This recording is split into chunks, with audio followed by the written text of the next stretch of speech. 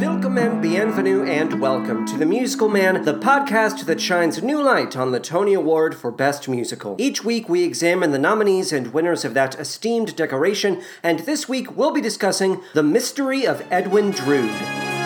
Sir, I don't much like your tone, that supercilious sneer you wear. Clear you wear a finer cut than mine, but a waistcoat worn can soon be torn, and faggots to tell maggots feed on you. Something in this speech seems ominous to me. The wind don't overreach, pray promise this to me. Praise to him on high, for this they should be glad. Won't you try some wine? No, good can come from bad. My dearest nephew Ned, I wish to wish you well. The world is yours before you, just like Oysters on the shell. But first, how are we doing? I'm afraid to say that there is a bug going around. I just want you to know that right up top. Patty's family has been dealing with this mysterious bug as of late. The baby was sick. Patty's partner was sick. Thankfully, she is here with us today, healthy, and if she wasn't, I would tell her to go home immediately because I don't want that bug. We can't be spreading this mysterious bug around because here's the thing, Benny has it too. Whatever bug is going around, it bit Benny. He is not here today. We are very upset. We are very sad because we had planned a birthday celebration for Benny. Benny's birthday will drop the day before this episode drops. His birthday is January 14th, and we were all set to celebrate, but as he told us, he is quite sick. His girlfriend is taking care of him, and he's going to be turning 26. So, Benny, we want you to be healthy, wealthy, and wise by the time you turn 26, and I think this little song that we prepared, that we're going to sing for you, I think this song is going to help. I'm just going to put it out there like the secret. It's not so much a song as it is an invocation, a spell, but I just want to sing it for you now.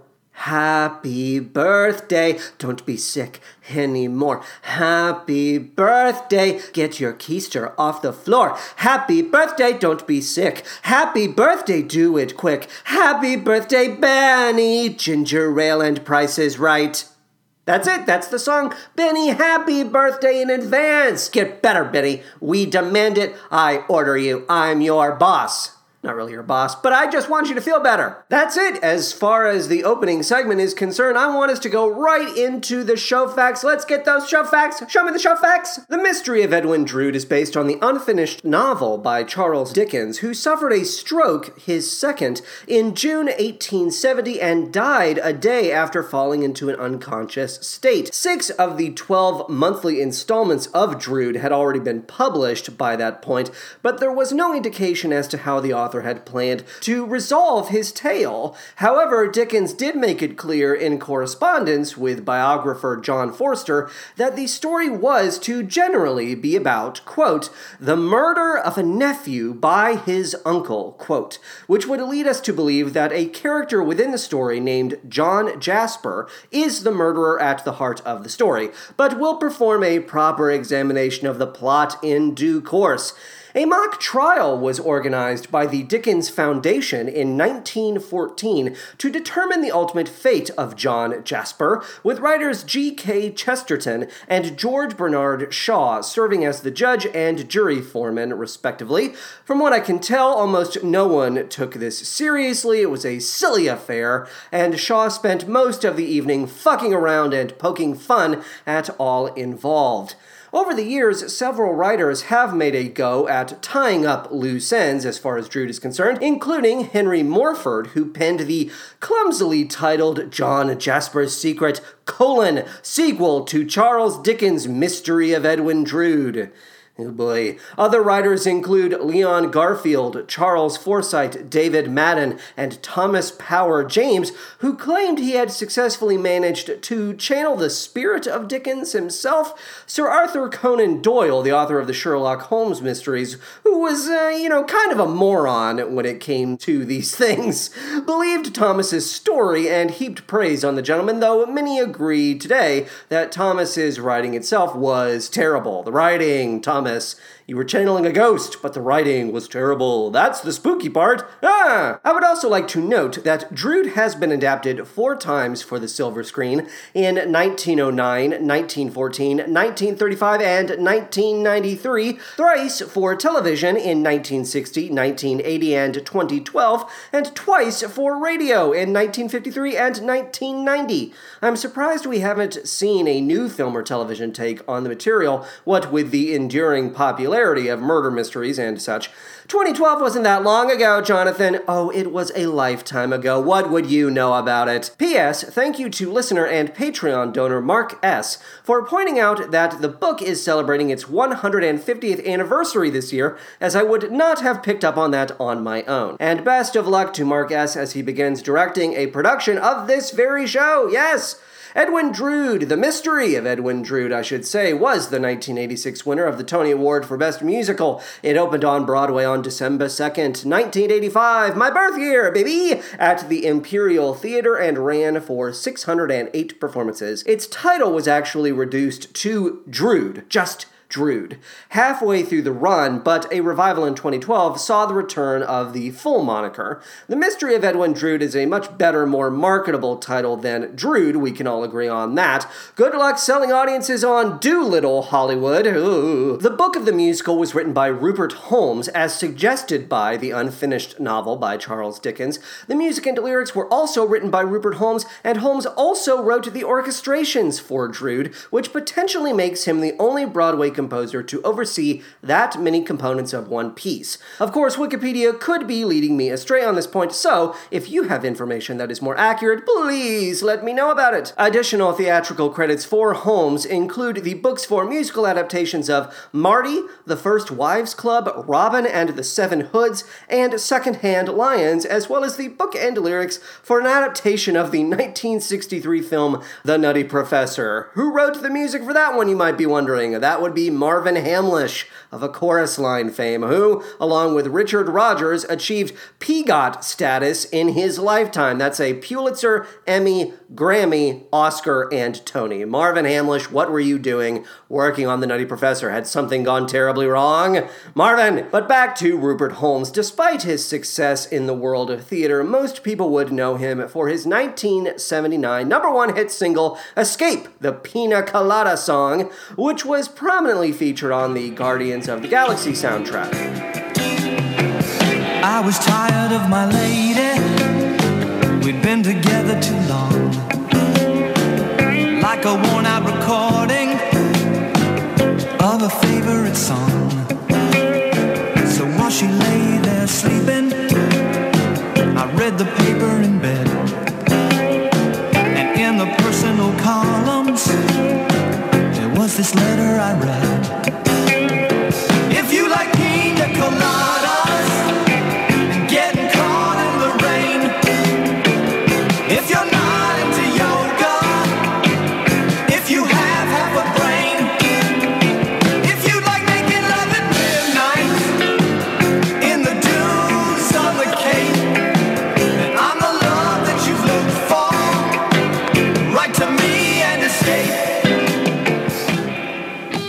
It was also featured on the Shrek soundtrack for those of you out there who are Shrek stans and need that validation. The director of The Mystery of Edwin Drood was Wilford Leach. The musical director was Michael Starobin. The choreographer was Graciela Danielle. The sound design was by Tom Morse, and the costume design was by Lindsay W. Davis. And the original Broadway cast included, get ready baby, Betty Buckley, Cleo Lane, George Rose, Patty Conaire, Howard McGillen, Jerome Dempsey, Karen Giambetti, Stephen Glavin, Charles Goff, Susan Goodman, Joe Grifasi, Nicholas Gunn, John Herrera, Judy Kuhn, Herndon Lackey, Francine Landis, Rob Marshall, I believe that's the Rob Marshall we should know and love? I don't know. George N. Martin, Peter McRobbie, Brad Miskell, Donna Murphy, Jana Schneider, and George Spelvin. And I apologize. Once again, I know I got some of those names horribly wrong, and I apologize to those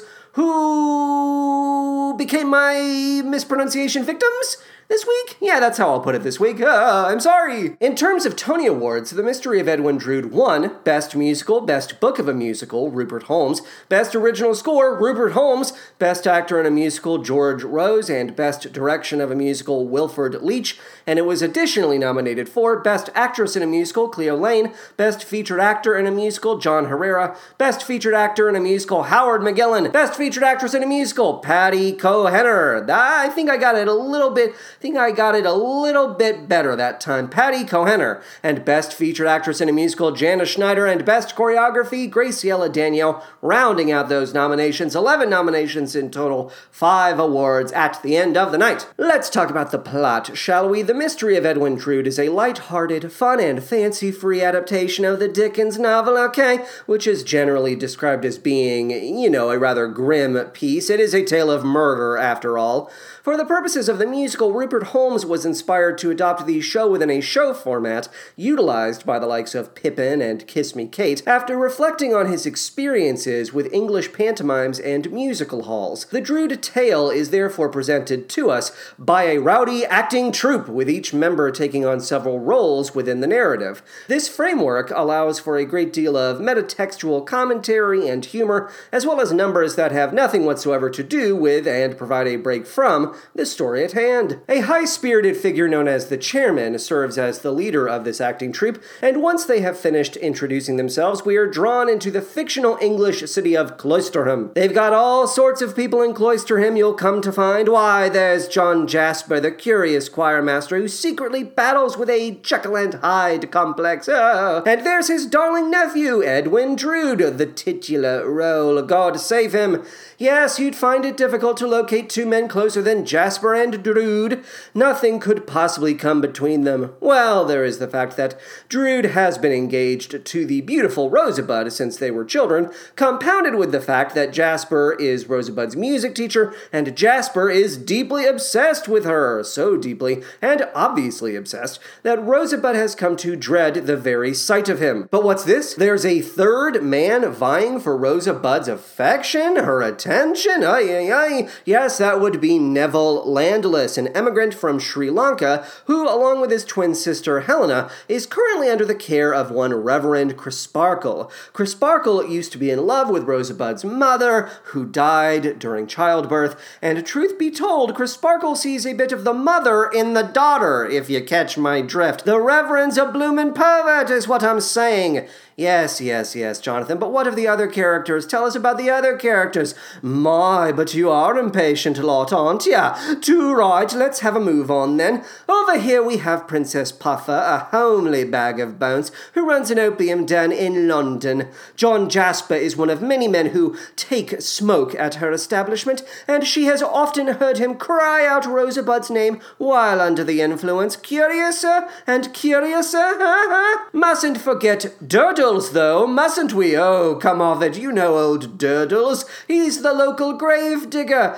hangs around the graveyard with his deputy for shits and kicks. They're the only ones who know that Edwin Drood and Rosebud actually called off their engagement, yeah. An amicable split, I'm told, as neither felt a spot of real passion for the other. Rosebud even gave Drood her mother's hair clasp as a parting gift. Now isn't that the king's peach? All right, here's the rub, dearie. John Jasper decides to host a little get-together on Christmas Eve, and everyone's in a right fiery tizzy on that very evening. Drood and Neville can't stand each other. Helena and Crisparkle are concerned that Neville is going off the deep end, ruining his reputation, and Crisparkle's practically sparking his crisper over old Rosebud. And to top it all off, the actor playing Bazzard is singing about how his parts are never as big as he would like. Oh, and in case you're wondering who the hell Bazzard is in all this mess, here's my answer to you. I don't know.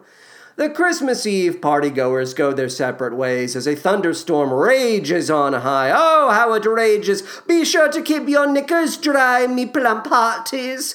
The next day, Edwin Drood is found missing. Oh, now where could he have gone to? One of Crisparkle's acolytes found Drood's coat torn to ribbons down by the river. He did. And Drood was last seen walking along the river with Neville Landless, so Neville must have been up to no good that night. The people of Cloisterham call for Neville's head. You did it. You've killed Edwin Drood. We know it.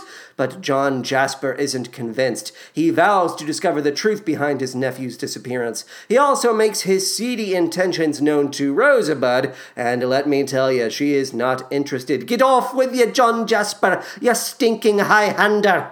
Flash forward, 6 months have passed, and literally no one has found out a rotten fucking thing.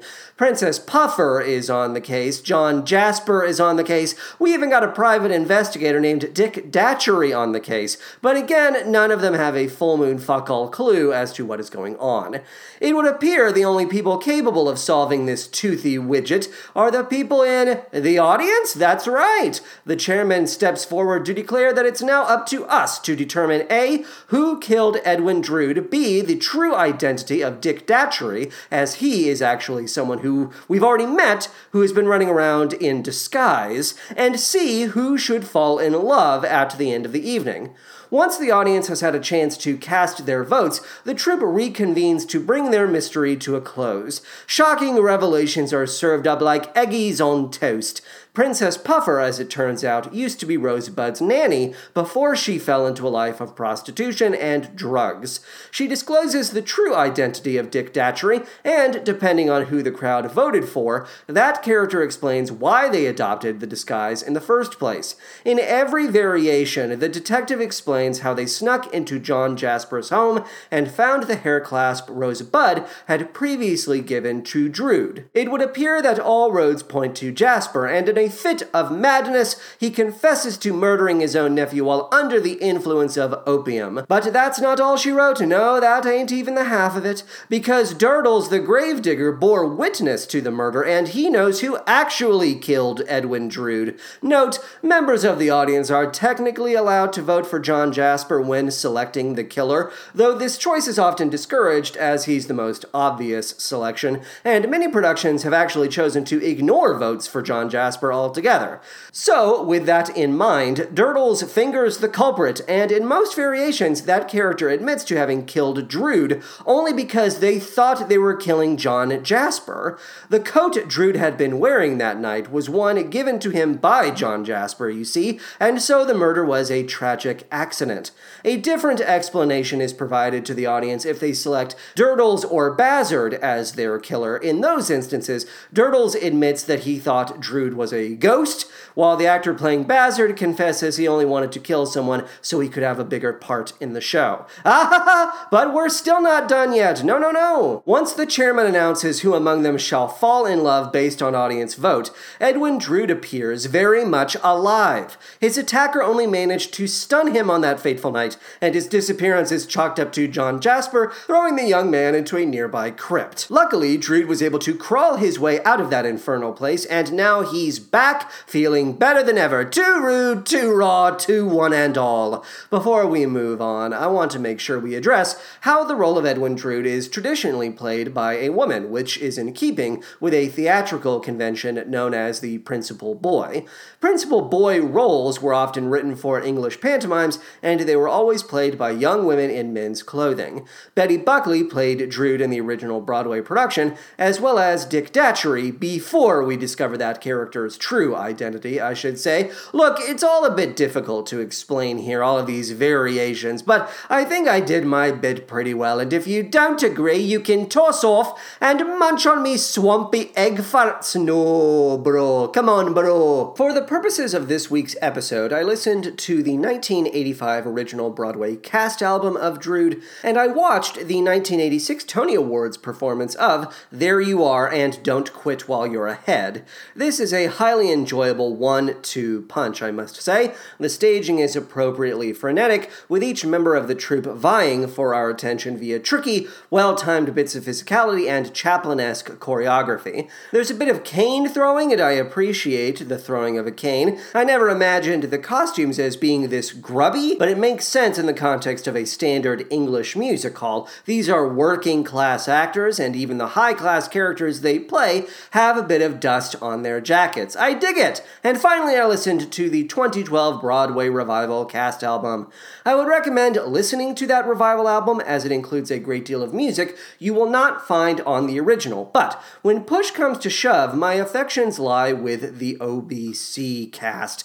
This is not a refutation of Stephanie J. Block, and it most certainly is not a dismissal of Cheetah Rivera, both of whom can be heard on the revival album. I could never, but the OBC album has a charming bit of mold to it, what with the occasional use of spooky-ass synthesizers, and its attempt at recreating the solve-it-yourself gimmick of a live performance. It's positively steeped in atmosphere is what it is, like you're wandering through an old costume shop at night, and you lose a bit of that when crossing over to the sleeker revival.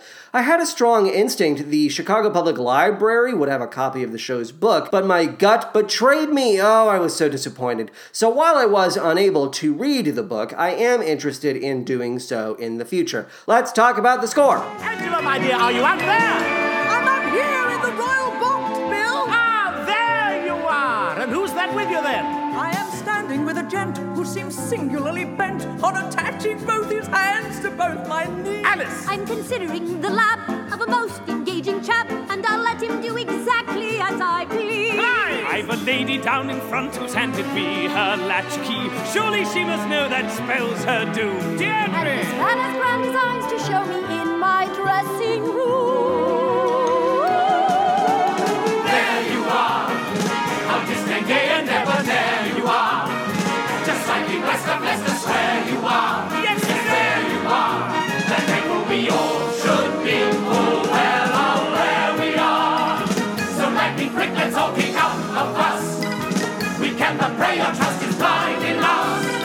So drink your fill and just unwind in us. A warmly wicked frame of mind in us. You'll find in us. We want you and love your lot. Be careful where you've been. And not a drop we care how you got in. We don't care, don't care, don't care, there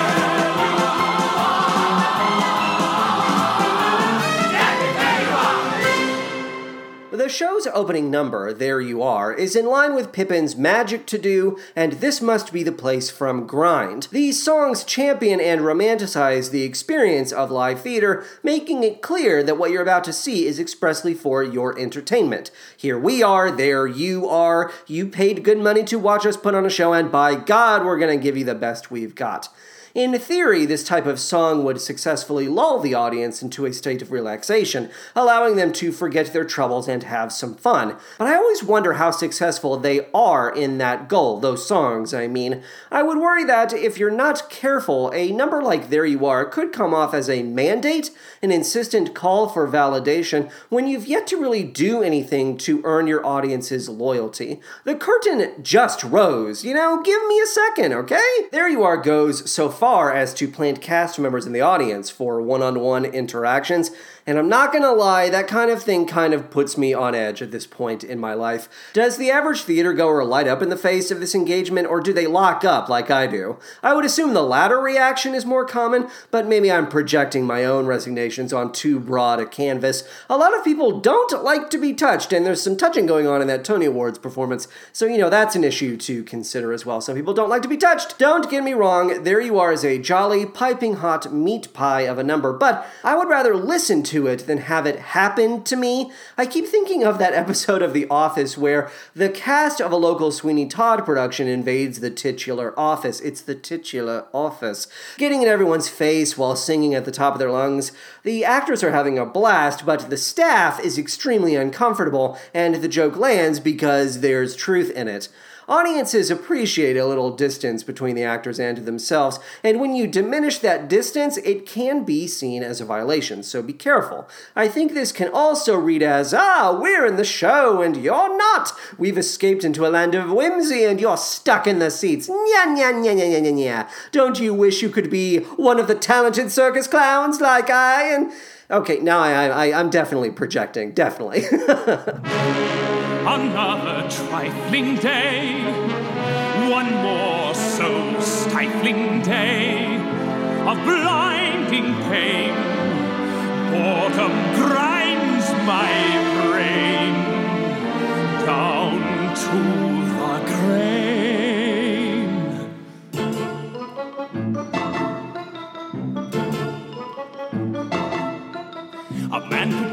mad, and not be all that bad. Consider each superb, disturbing urge you've ever had.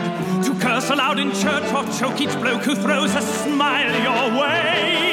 Be that as it may, man could have bad dreams and not be all he seems, yet not be far removed from all the noblest of extremes. Sometimes I think that sanity is just a passing fad.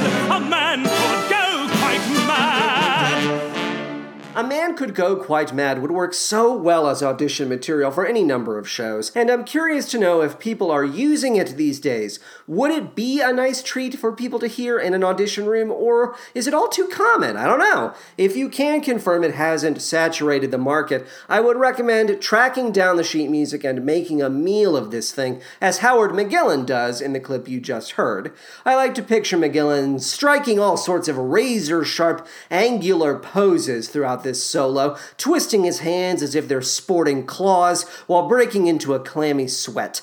If I haven't made it clear in the past, I relish any role that comes with a bit of madness. If the character is allowed to rant or cackle like a loon, I am there. Sign me up. Let me at 'em. You'll probably have to rein me in so as to prevent cardiac arrest, but you'll never say I didn't give it my all. Why go subtle on this anyway, you know? John Jasper is penny dreadful, gothic, cuckoo bird, egg, crazy, so give me your bug nuttiest performance or sit this one out. I say, of course, you have to be controlled in that performance. Don't go so nuts that you can't control yourself. You have to be able to breathe from that diaphragm, baby. Breathe, control it. But give me your craziest, I say. Some of the songs in Drood are so short and so good that I almost want to play them in their entirety for those of you who aren't familiar with them. Two Kinsmen is one such song, so we're gonna play the whole thing. Hit it, Patty! My dearest Uncle Jack, My dearest nephew Ned, a life without your friendship would be life as good as dead. the winds of hell may blow, but as you well may know, I'll heed your call, no need too small, and face the fire below. For you, For you, for you, for you, two kinsmen more than brothers, we know no next of kin, and yet we know no others closer neath the skin. The blood that flows between us, the bonds that tie us twain, two kinsmen when all others flee, then we remain. My dearest nephew Ned, my dearest Uncle Jack. If men say words against you, I would make them take them back. A loyal lad am I, would be but glad to die. If by my death one extra breath of life for you I'd buy. 'Tis true, 'tis true. For you, For you, two kinsmen more than brothers, we know no next of kin, and yet we know no others closer neath the skin. The blood that flows between us, the bonds that tie us twain, two kinsmen when all others flee, then we remain. 'tis true, 'Tis true. For you, For you, two kinsmen are we two? Thank you, Patty. Vocally, Howard McGillin and Betty Buckley are such an excellent pairing, producing a golden, cheery sound that has the same effect as standing in sunlight. The orchestrations by Rupert Holmes are especially good here, quite thunderous and rollicking. There's a spirit of adventure in the arrangement, and I can't get enough of it. Should we play the track again? Nah, we'll move on. I'm kidding. But I would encourage you to give it another listen when you have the chance. It's delightful. What is it, like 2 minutes of your time? You can commit another 2 minutes of your time, you scurrilous scoundrels. between the very dead of night and day,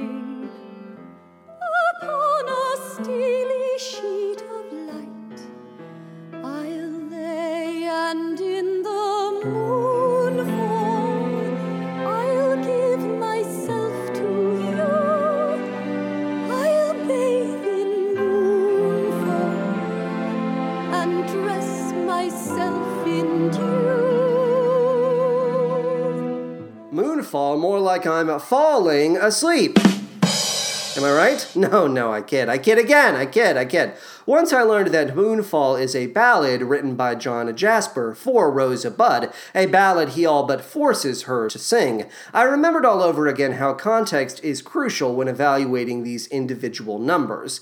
Whereas I previously could only imagine Rosa Budd standing in a pool of blue-white light singing out to no one in particular, now I picture John Jasper lurking, practically skittering at the edges of her periphery, this vibrating creep who can barely restrain himself from tackling her. These are all free ideas, Mark S., and that you are free to ignore all of them. But the lyrics of Moonfall are so languid and dreamy that you could risk losing your audience's attention if there isn't a really striking stage picture, if there isn't a clear tension holding the scene taut. I'm just saying, something to consider. Just one musical man talking. I get threats, seldom offers. Well, if I did, I'd pack it in.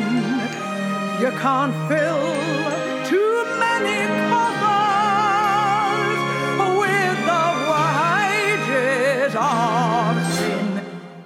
Come on, give your old love some help with the last line then, eh? With the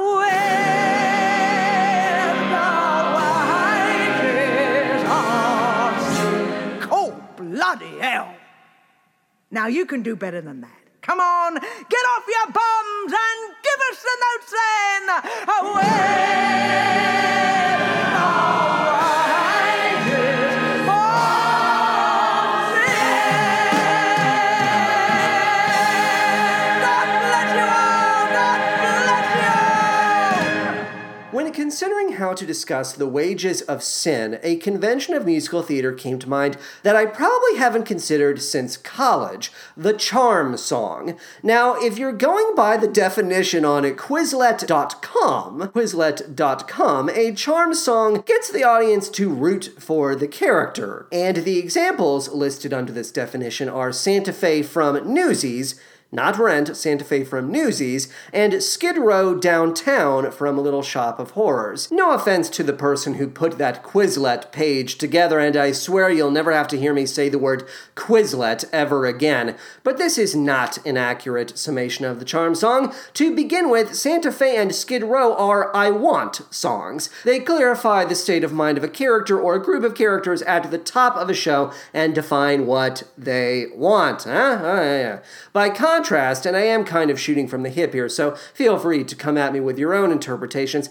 charm songs place a greater emphasis on the inherent likability of a character. Well, not even the character so much as the actor playing that character. Their charm is directly related to their ability to win us over via humor and grace. Do we like spending time with them? Are we interested in getting 6 or 7 more verses out of them? By the end of a successfully delivered charm song, the answer should be yes, absolutely. That song didn't drive the plot forward and sure, engage me on an intellectual level, but it doesn't matter. I'm having fun. I'm all in for this actor. You get it. Here are a few examples from musicals we've already covered on the podcast, some of which I realize are meant to be directly addressed to the audience. Must a song involve direct address if it is to be classified as a charm song? Look, I don't know. All of this shit is slippery. That's what makes it so much fun to talk about. Here are my examples. Always True to You in My Fashion from Kiss Me Kate, I Like Him from Man of La Mancha, Honey Bun from South Pacific, The Worst Pies in London from Sweeney Todd, The Grass is Always Greener from Woman of the Year, and Adelaide's Lament from Guys and Dolls. Oh wait, I actually have one more. The Revolutionary Costume for Today from Grey Gardens.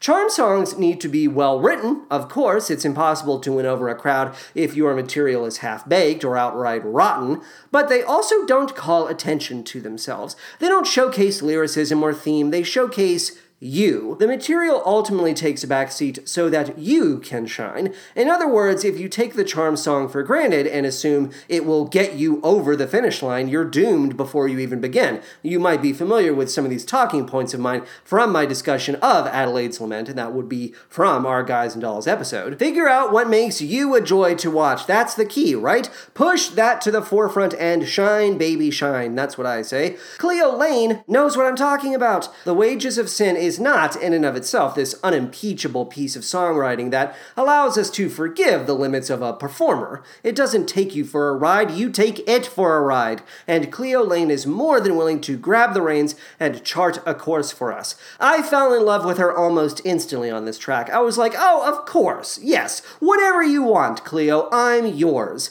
Puffer, I could take or leave her, but Cleo Lane as Princess Puffer, yes, please, give me that salty grandma energy for weeks on end. I really like how she lifts and folds and releases the notes within that phrase, the wages of sin. She's turning those notes over, she's giving them a color you can almost see. She did the work. So where the fuck's her Tony, huh? You gave her a nomination, but no medallion? Nonsense.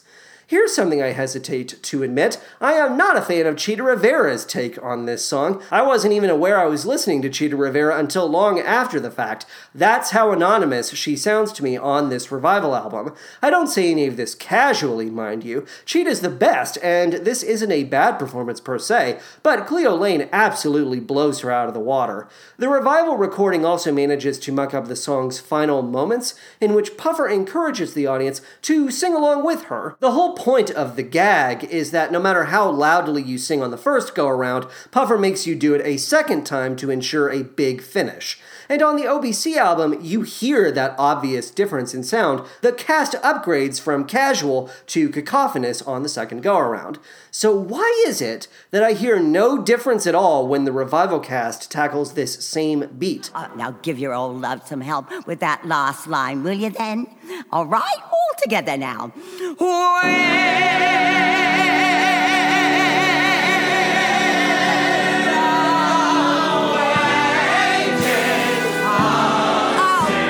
Yeah, you can do better than that. Now get off your bums and give us the notes then, eh?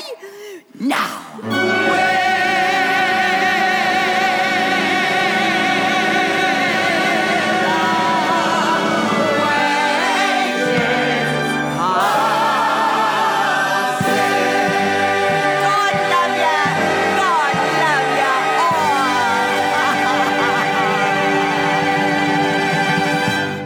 You mucked it up, people. You mucked it up. Odds or evens, Heads or tails, it's high or low, or black or white, or up or down, or left or right, or night or day. Nature seldom ever fails to most obligingly provide an undisclosed opposing sight to one's dismay. There's shadows in this shining morn. If there's a rose, it bears a thorn. You're good as dead as soon as born. And yet we smile, but luck's decision is perverse. It seems to work more in reverse. If things are better, they'll be worse in just a while. Halfpenny, one penny, twopenny, threepenny, 12 to a shilling, twice that to a florin, and would you not fancy the currency foreign, the finest same face on the side of the coin? Bob is your uncle from pennies to guineas, the two-sided mint is the rule of exception, and would you not feel kind of full of deception, the finest same face on the side of the coin?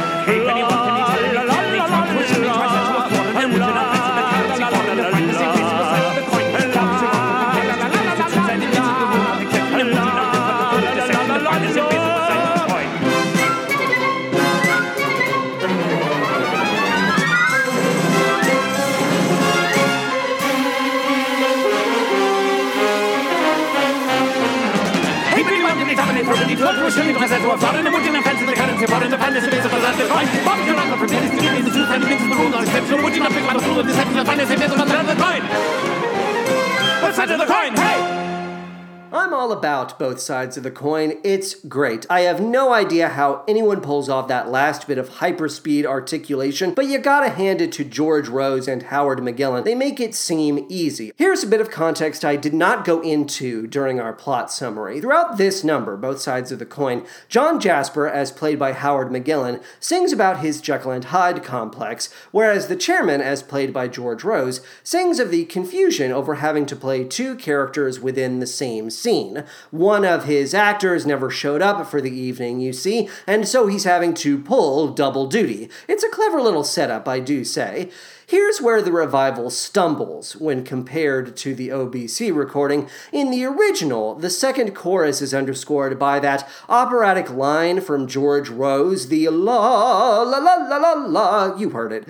The notes are wistfully stretched out, and it works perfectly on its own, so why in the revival is it reduced to a series of staccato bleats? The actor in the revival is just going la la la la la la la La la la la. It's no thanks. No thank you. No, not a good substitution. Change for the sake of change is annoying to me, and I won't stand for it. I'm a picky boy, and I want me notes held. So raise the stake. You struck a lucky vein, never break through any lucky chain. The refrain goes quick while you're ahead, as easily done as head. You'll see our hearts ring. Bang it, flash it, ooh, glory be. Bang it, flash it, ooh, glory be. Goes quick while you're ahead. Sing out, there's more in store for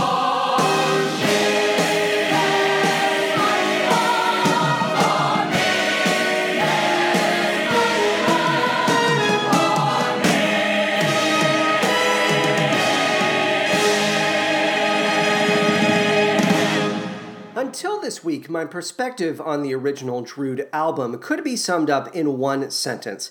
I get a lot out of the first half and almost nothing out of the second. There's just a point where I would drift off, check out, and nothing seemed to stick with me. I would say that perspective shifted the tiniest bit when gearing up for this week's episode, and that's mainly because I came to appreciate this ditty, Don't Quit While You're Ahead. It's casually catchy, and there's an obvious call for a kick line in the orchestrations, so how could I not like it? I've been humming the chorus off and on for days now. This song also ends with the phrase, "for me," making Drood the second show in 2 weeks to carry that distinction. Thankfully, Drood, unlike Hairspray, does not go out of its way to make an out-of-left-field gypsy reference. Now, if you followed the tangled plot of our story in the program enclosed, you no doubt have your own theories as to the identity of this stranger in disguise named Datchery.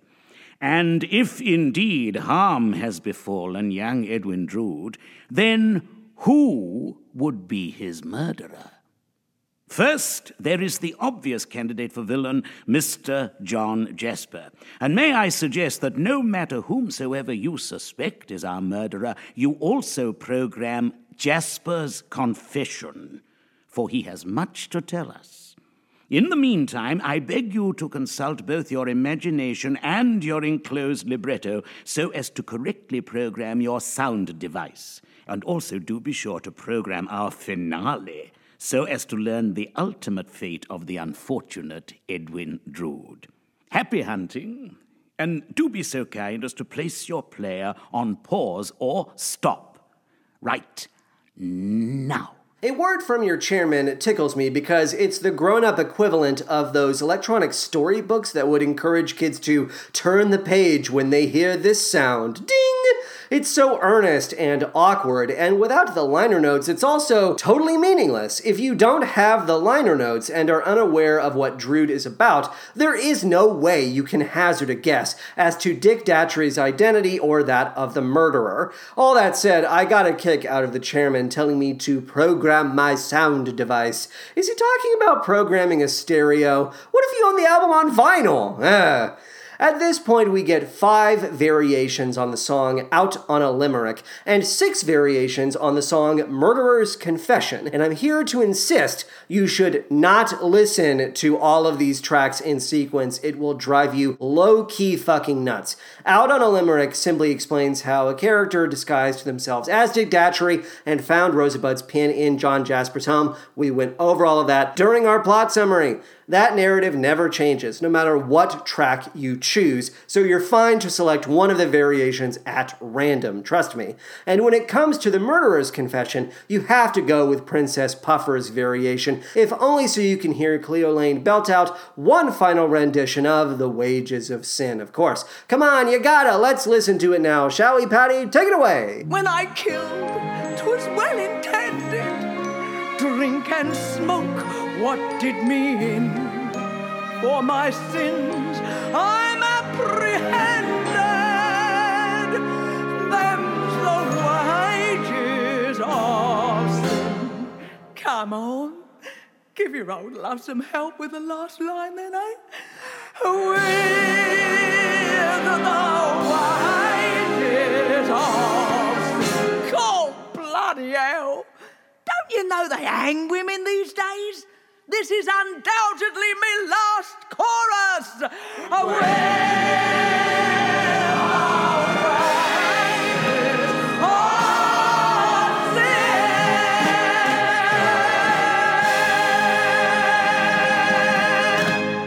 Yeah, there it is. The 2012 revival actually improves upon the original when it comes to this part of the show, the murderer's confession, as most of the OBC confessions are practically identical, and the revival ensures that each actor gets a piece that is wholly unique to their character. That would be much more satisfying as an actor, right? To know that if an audience votes for you, they'll receive something special in return, and not a slight reworking of the same old tune. I should think so. My hat is off to you in this respect, 2012 revival. I have read the writing on the wall, and the greatest mystery is not the history of Jasper, Drood, and one and all.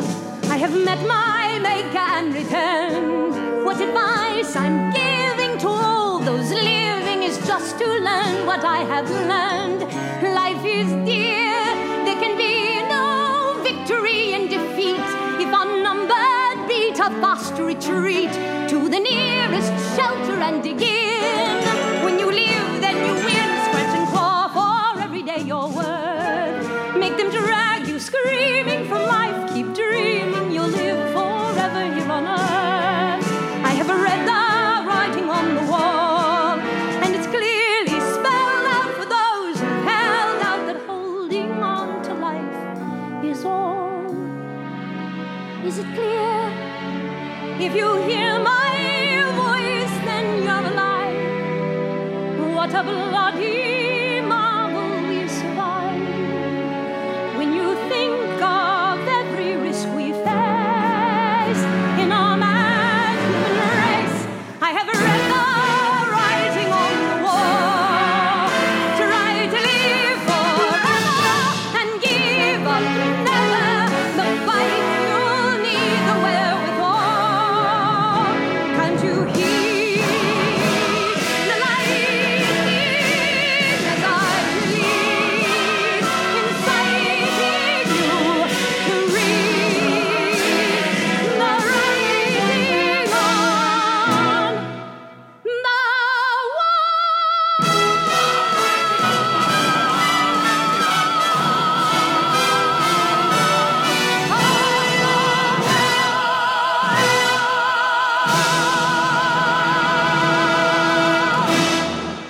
And finally, we have the finale, the writing on the wall. I have to believe this song plays better in person than it does on an album. I must be missing something, because despite its obvious desire to serve as a big finale, the number comes off as slight and derivative somehow. I should probably chalk this up to the fact that listening to 5 Out on a Limerick variations and 6 variations on Murderer's Confession left me in a complete fog, a fog that simply could not be dispelled or pierced no matter how good the finale might have been. I'll say it again, do not listen to all of those tracks. It is a fool's errand. I do want to take a quick moment to point out that the 2012 Broadway Revival Cast album also has a lot of tracks that are exclusive to that album. You will not find this music on the OBC album. I know we went into that a little bit, but I just want to call out the specific names of those tracks. So on the 2012 album, you get Moonfall Quartet, Opium Den Ballet, Ceylon / A British Subject in English Music Hall. You get 3 variations actually on Don't Quit While You're Ahead. You sort of have a core version, and then you have 2 short reprises. You only get 2 variations on Out on a Limerick on the Revival album, but you get 7 variations on The Murderer's Confession. And finally, you get a lover's reprise of a song we did not cover during our score deconstruction, and that is a song called Perfect Strangers. Lover's reprise of Perfect Strangers. And that's it. That's our deconstruction of the score. Now, normally, we would hear from our sponsor, 5678 Coffee, at this time, but we have to shout out our Patreon donor, Rob. That's right. No, not just verbally. No. Rob deserves a musical shout-out, a special musical shout-out, and so we're going to do that now. Take it away, musical shout-out. No, that's fine. If that time is good for you, that time is good for me. I don't want this to be... No, I don't... what I'm trying to say is I just don't need this to be a big thing, okay? During the day, all right, I have a lot to do, okay? So I just please, whatever time is good for you, I'm going to be here all day. I had to do this musical shout-out thing real quick. But beyond that, I'm free, okay? So I'll just see you when I see you, but it has to be today, okay? It has to be today, okay? Fine. All right, fine. Look, I'm not going to say I'm sorry again. Okay? I'll just see you when I see you. Text me when you're on your way over. I will come downstairs. I will let you through. I will let your guys come through, okay? I don't care. I'm not paying for it, by the way. No, I'm not. I'm not paying for it. No. I have the phone away from my face now. It's not even up to my ear because I'm about to hang up. Okay? Danielle. Bye-bye, Danielle. What? Oh, good Lord, I apologize. Sorry for that. Just edit all of that out, Patty. Oh, goodness. Okay, so hello. It's me, Jason Robert Brown, the famed composer of Honeymoon in Vegas. And I just want to say thank you so much to this wonderful fellow, this fellow Rob, the latest Patreon donor to a podcast I adore. I listen to it every week. I myself can't be bothered to be a Patreon donor, okay? I can't be throwing my money around to any and every cause that comes my way. You know, everybody's just pulling at my shirt sleeves. Everybody's pulling at my waistband going, Jason, give us money. I can't, all right? I'm sorry. I have these little mini panic attacks. You have to understand something. I'm going through a lot right now. I might as well just... You know what, Patty? Keep all of it in. I've been dealing with this ex of mine, this recent ex of mine named Danielle. And Danielle... long story short, she stole my piano. She stole my piano in the dark of night, under my very nose, I do say. I was asleep. I have this cat. This cat was sleeping on my head, and I didn't hear any of it. Oh, I didn't hear any of it. And I don't blame Cat. I have a cat. His name is Cat. Yes, that's very cute. And I don't blame Cat. I blame Danielle is what I do. She's very upset with me. She's upset because, same old story. She's not as famous as I am. And it's like, I'm the composer of Honeymoon in Vegas. It's very hard for anyone to rise to that level of fame. She shouldn't be so hard on herself, and I tried to tell her that several times, but this happens to me so often. And so my piano has been stolen. It's not the first time it's been stolen. I'm sure it won't be the last time. But, so here's the thing, Robbie, I have a little song that I want to sing for you. You might recognize the tune, but I'm just going to be singing it for you today. You're not going to be hearing any piano, and I know. Blame Danielle. You know, she's a wonderful gal. She's very talented. She's been doing ballet since she was like 30, and she's fantastic, but what are you going to do? She's a thief. She took my piano. She's on the way over. But, we got to do this now, Patty, right? You got to go. You got to go. I understand, Patty. You got your life. You got a life, Patty, and I understand that you are not single, Patty. All right, yes, yeah. I knew that. No, I knew that. Patty, I knew that, and I accept it. All right, I accept it. Let's do the musical shout-out, okay? Robbed. Oh, no, that did not sound good at all. No, keep that out. Patty, I swear, if you keep that in, I will sue. I'm not going to sue you. I do not need more drama in my life. Let's just try it again, shall we? Musical shout-out for Rob, Patreon donor 5678. Rob's a marvelous man. Rob's a generous gent. Robbie opens up and gives us every cent. And now we sing of him, only him in Brooklyn. There are people who look like our Rob, yeah, and think like our Rob, sure, and talk like our Rob, and yet our Rob is the only Robert we love. 1 second, hold on. Yes? What do you mean you're already here? No, that's not possible. You were around the corner. All right, okay. Well, now I sound like Bob Newhart in an episode of Bob Newhart. I'm not going to... No. Okay, fine. I will come down. I have to finish this, though, okay? Can you give me 2 minutes? Danielle? You're just talking. I'm trying to talk to you. I'm trying to cut through all the noise, but you're just talking, Danielle. I will be down there in 2 minutes, and you and your guys can bring the piano up at that point, okay? Are you at the back? Well, that's where the freight elevator is. You're not going to be able to come through the front. All right, well, I can't wait to see how your guys are going to squeeze a piano through the front door. Okay, goodbye, Danielle. The phone is away from my head now. It's not even next to my ear anymore. And that's because I'm going to hang up. Danielle! Okay, bye.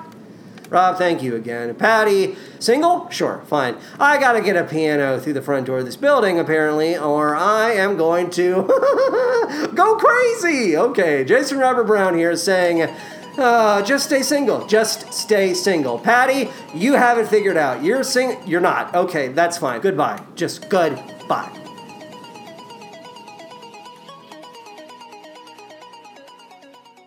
Final thoughts on The Mystery of Edwin Drood. The Mystery of Edwin Drood is a quirky diamond in the rough that calls for further examination on my part. Yes, more so than most of our subjects, I want to see it live, in person, in front of my face. I accept that the show is meant to be entertaining above all else. I don't think there are, hidden depths to be discovered here, but even the goofiest of larks can stick to your ribs. So, is Drood a hearty meal? Does it provide a long-lasting sustenance? Or does it pass through you before you're even out the door? That is the all-important question. For now, I'll predict that yes, Drood probably does rest comfortably in the hearts of those who have seen it. I believe it has the power to make an impression. And until proven otherwise, that is how we shall proceed. My word is law. I am a god to you. Does Drood hold up as an album?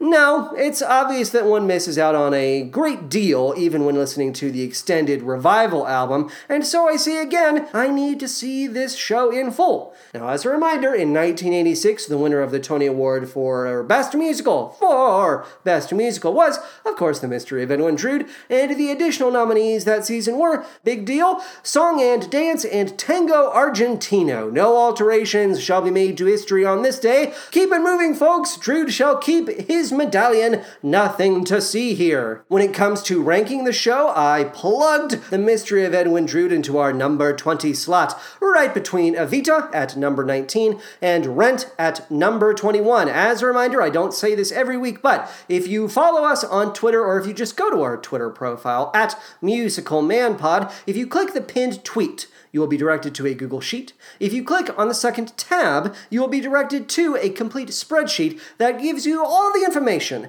on how we have ranked all of the subjects that we've covered in the past. It's hard to explain this part if I don't have it written down. Show-related ephemera. I want to play a bit of another Rupert Holmes song, a song that he wrote not for the theater, but, for the Billboard charts, baby, the Billboard charts. And that song is Him. Patty, you know what I'm going to say. Take it away. Over by the window, there's a pack of cigarettes. Not my brand, you understand. Sometimes the girl forgets. She forgets to hide them. I know who left those smokes behind. She'll say, oh, he's just a friend. And I'll say, oh, I'm not blind to him. What's she gonna do about him? She's gonna have to do without him, or do without me. No one gets to get it for free. It's me or it's him. Thank you, Patty. I'm a fan of the song, I've been playing it all week, and I'm a fan of the band, which is made up of various awkward white guys. One of those awkward white guys is thick as hell, and he is rocking a gigantic puffy afro, so I gotta stan that legend. I'm also standing the Mary Lou Henner lookalike on backup vocals. There is also a YouTube comment from 1 month ago that I want to showcase. That comment is as follows, quote, "Ah, the good old days when singers made their own music and actually had talent. These days we just suffer through the crap music that is churned by Justin Bieber, Ariana Grande, and Selena Gomez." Quote. And you heard that sentence right. It's churned by, not churned out by Justin Bieber, Ariana Grande, and Selena Gomez. I was going to make a joke about the relevancy of Selena Gomez in 2020, but it would appear her third studio album, Rare, just dropped on January 10th. So who's relevant now, Jonathan? Also, here's an idea, Boomer. Why don't you just stop glorifying the music of your fucking heyday? Who's making you suffer through the music of Justin Bieber, Ariana Grande, and Selena Gomez? No one's making you listen to that. Shut the fuck up. To determine which show we discuss next, we'll need to take a ride on the musical carousel, otherwise known as the random number generator I named after that classic Rodgers and Hammerstein show, Rattleskate. Everyone ready? Then away we go!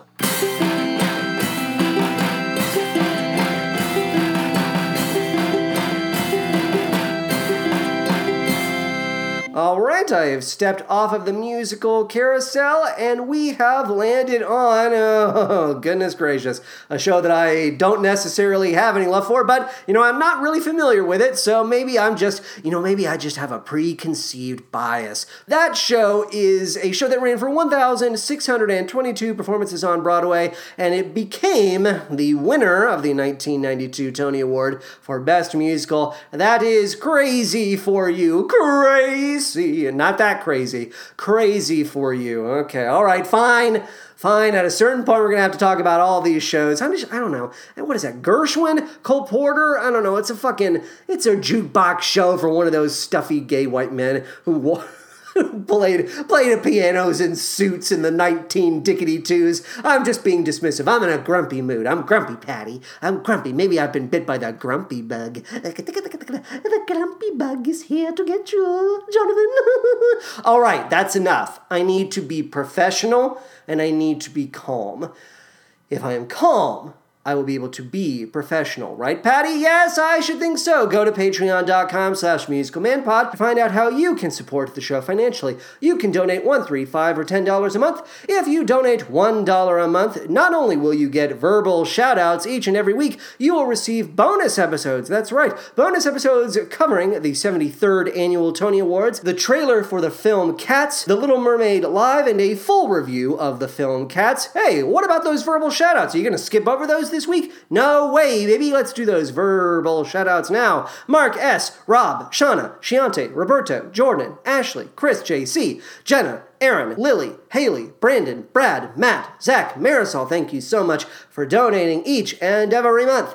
But what if you donate $3 a month? Well, you get everything I just described, plus a musical shout-out in the style of a character, actor, or composer of your choosing. That's what we got with Mr. Jason Robert Brown this week. And you also get access to Wildcats Everywhere, the bi-weekly podcast about the High School Musical franchise. That's right. Today we are dropping our episode on High School Musical China. That's right. And then we're going to cover Sharpay's Fabulous Adventure, right, Patty? Yes. $5 a month. What does that get me? Well, it gets you everything I've already mentioned, plus you are able to stop the musical carousel once and only once to determine what show I discuss here on the podcast, and you also get access to the first season, 12 episodes, of All I Ask of You, an advice show hosted by the Phantom of the Opera, as well as an ongoing series dedicated to my reviews of the Broadway and Chicago productions. I'm seeing Mean Girls today, this Saturday. We're recording on a Saturday, and then, so that's going to be dropping the same day as well. Goodness gracious. So we're going to be dropping 2 Patreon episodes